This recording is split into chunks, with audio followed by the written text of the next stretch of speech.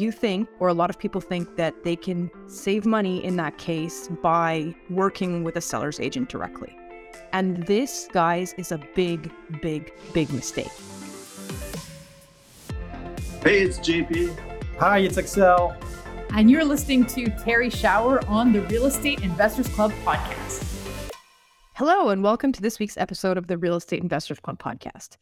So this week I decided to talk about something that happens about once a month. It's a question that I get very often from people, often who've gotten themselves into some trouble or who are having buyer's remorse.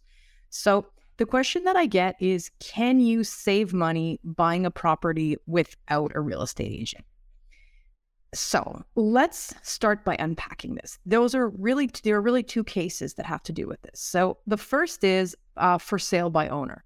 So if you're able to get an off-market deal that is for sale by owner, you're the seller and you're able to do the transaction directly with the seller, yes, it's possible to make money without having an agent in the middle.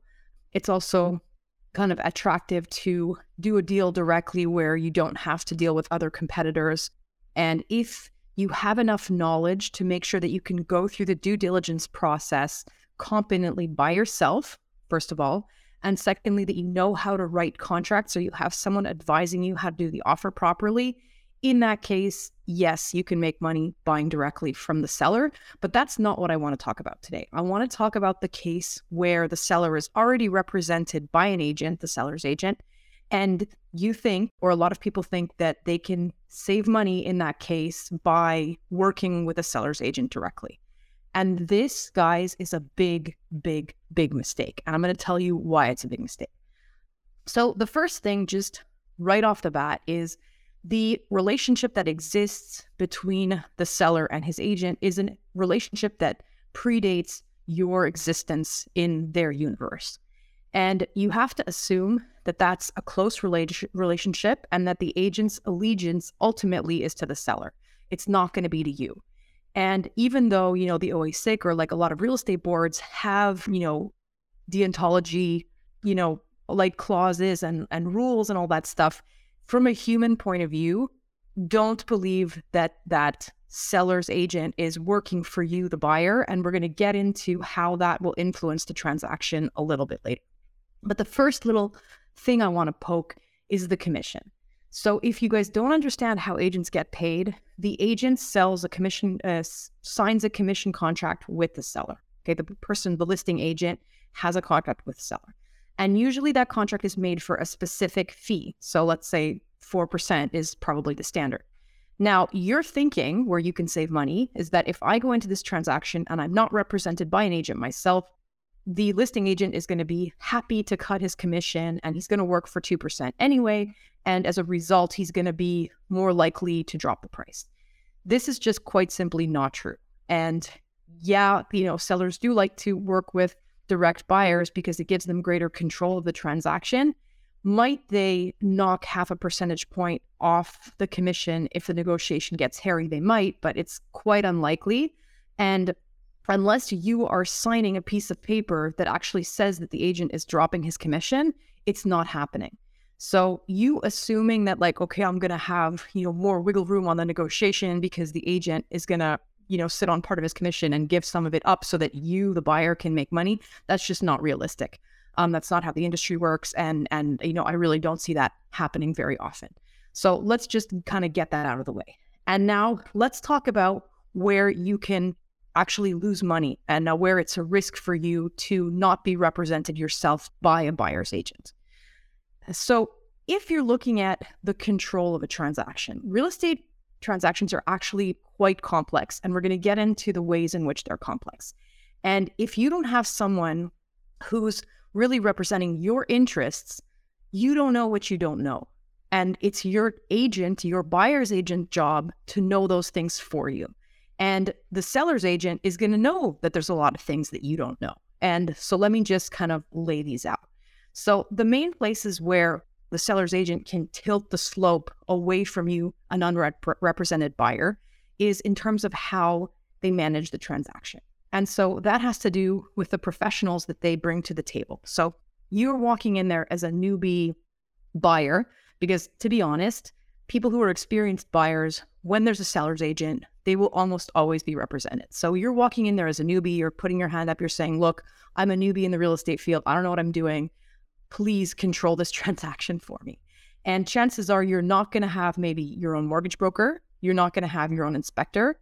You're not going to have your notary. You're not going to have your group of professionals who is managing the transaction in your interest. So don't forget, there's not only the buyer's agent, your agent who's representing you is probably going to have their own team of professionals, and that team of professionals is working for you. If you work with the seller's agent, they're very likely to recommend those people for you, and they're going to be people who are friendly to the seller, not friendly to the buyer.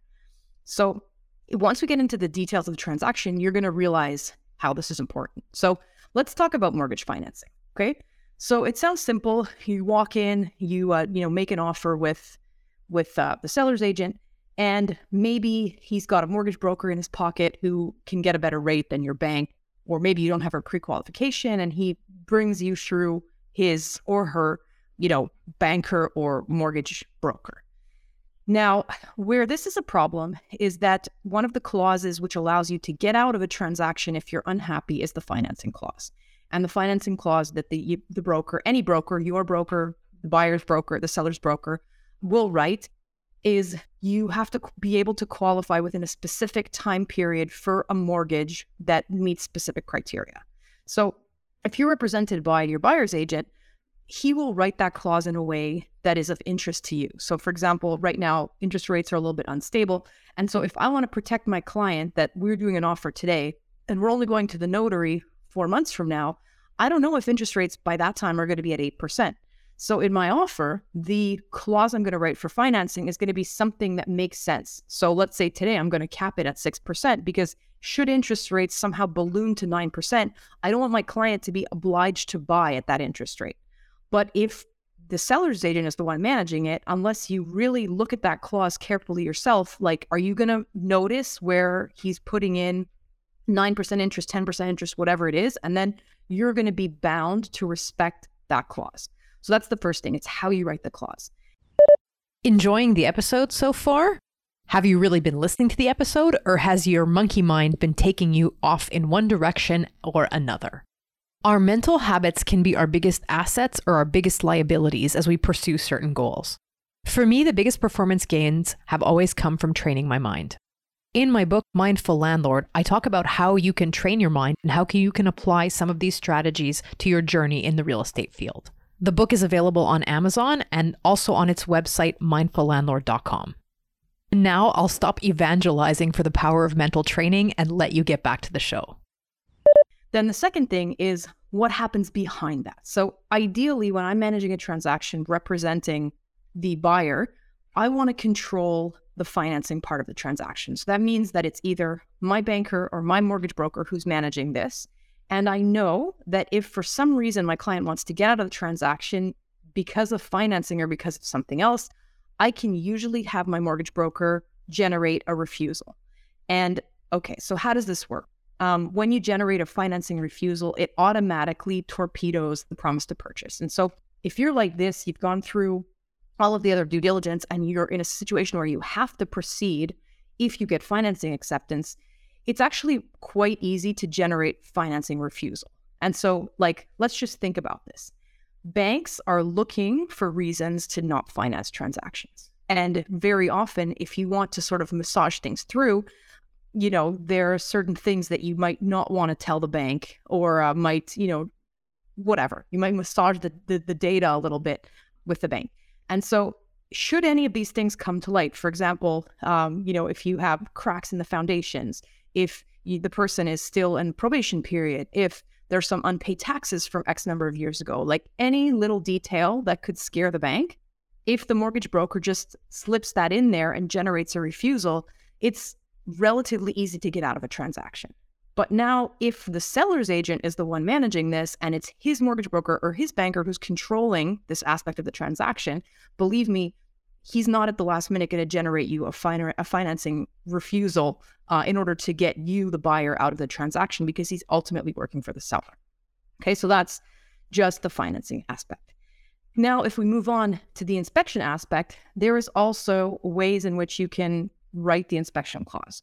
So there's, the OSCIC has standard inspection clauses that you put in, and there are sentences in there that can say, under what conditions can you pull out? So the one that I like is the inspection has to be completed to the complete satisfaction of my client, the buyer.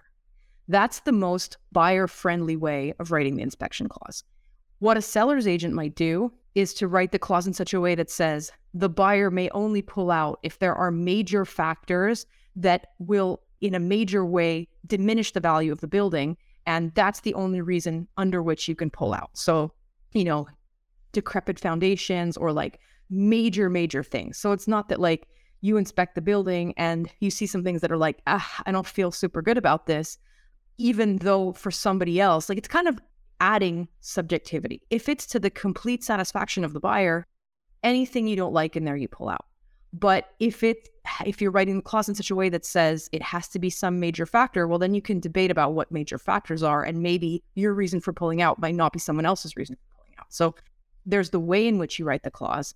And then again, there's the professional that you work with. So if you're walking into a real estate transaction and you don't have your own power team or your buyer's agent giving you their power team, realize that inspector is going to be friendly to the seller and to the seller's agent. And so, there are, like, us as professionals in the industry, we know that there are inspectors who work in different ways. There are inspectors who torpedo transactions. There are inspectors who will give you an honest portrait of what things look like. And then there are inspectors who inspect in a friendly way that the transaction is probably going to go through. And so the fact of controlling the inspection and knowing that you're working with a professional who's actually really going to give you a proper sense of the health of the building, that is ultimately what you want. And if there's something in there you don't like, you want to be able to pull out. And so it's the job of your buyer's agent to make sure that the clauses are written to your advantage and to make sure that the inspection process happens in a way that's friendly to you. And now the last thing is also the visit clause. So this is kind of the same thing. The way in which the visit clause is written. So quite often, if you're not talking about single family, you're talking about investment property, your promise to purchase is going to be contingent on visiting all of the units. And the way that clause is written is the same thing as the inspection clause. It's that clause should be written to the entire satisfaction of the buyer. Now, if you're working with a seller's agent who is representing the seller, is he going to put to the entire satisfaction of the buyer to give you a giant gaping exit hole? That's, you're not necessarily sure of that. And so the thing is, real estate transactions are very complex. Brokers go to school for a year to learn how to write the minutia of those clauses in ways that are either seller friendly or buyers friendly.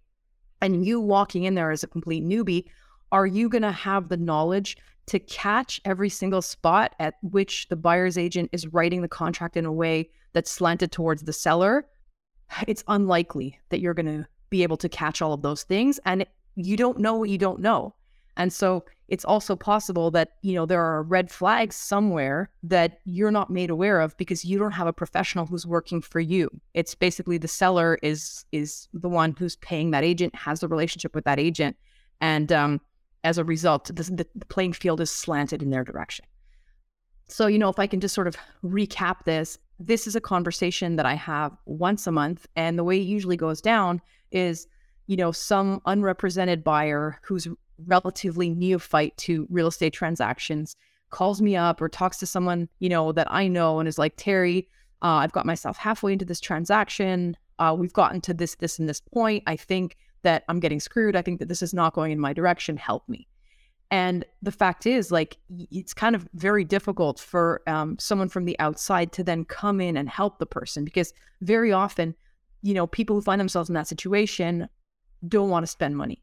And of course, were you to get yourself into that kind of situation, you could pay an agent, someone like me or another broker who's willing to work on a consulting basis to go over the paperwork. And even though they're not going to get commission necessarily from the transaction, you could pay them out of pocket to go over stuff and protect you. But if your idea going in was to try to save whatever 10K by not being represented yourself, usually someone who thinks that way is not going to be rushing to get their checkbook to, pay an agent who's not commissioned in the transaction to work for them. But like ultimately, that's the advice because, you go in people go into this situation thinking, I'm going to save $10,000, I'm going to save $15,000 because the seller's agent's just going to knock that off his commission. But the reality is you can lose way, way, way more money and get yourself into a bad situation, buying something in a way that's not advantageous to you, or maybe buying a property that's actually not right for you because you didn't seek the representation that you should have got from the beginning. And guys, let's be honest. You as a buyer, basically like the commission, you're paying it anyways. So the seller's agent is going to make their 4%, their 3%, 0.5%, whatever it is. If you get represented, it's basically free because that money is already gone. And your agent, if you work with them properly and don't go making phone calls and go visiting properties without including your agent, they're going to be paid out of that commission money. So in a sense, it's almost a free service. Yes, you're paying it in the sales price, but don't think that the seller's agent is going to knock 2% off their commission just to make you happy. The best way to make sure that you're protected is to get yourself represented by an agent who has your best interest at heart, and not to believe that the seller's agent is somehow magically going to take your best interest into account in that situation. So thanks for listening to this. If you find it useful, go ahead and share it with a friend who you've heard having this conversation, talking about how they can save $15,000 by working directly with a seller's agent. And please spread the knowledge, because I think this is really important. Thanks for listening to the Real Estate Investors Club podcast. We hope you enjoyed this episode. If you did, remember to give us a rating, leave a comment, subscribe, and share. You can find Terry at terryshower.com. Her book, Mindful Landlord, is available on Amazon. You can also follow her on Facebook, LinkedIn, and Instagram. JP is the president of the Real Estate Investors Club. You can learn more about the club's networking and educational activities on Facebook by searching for Real Estate Investors Club. Look to the show notes to find information on our guests and links to material mentioned in the episode.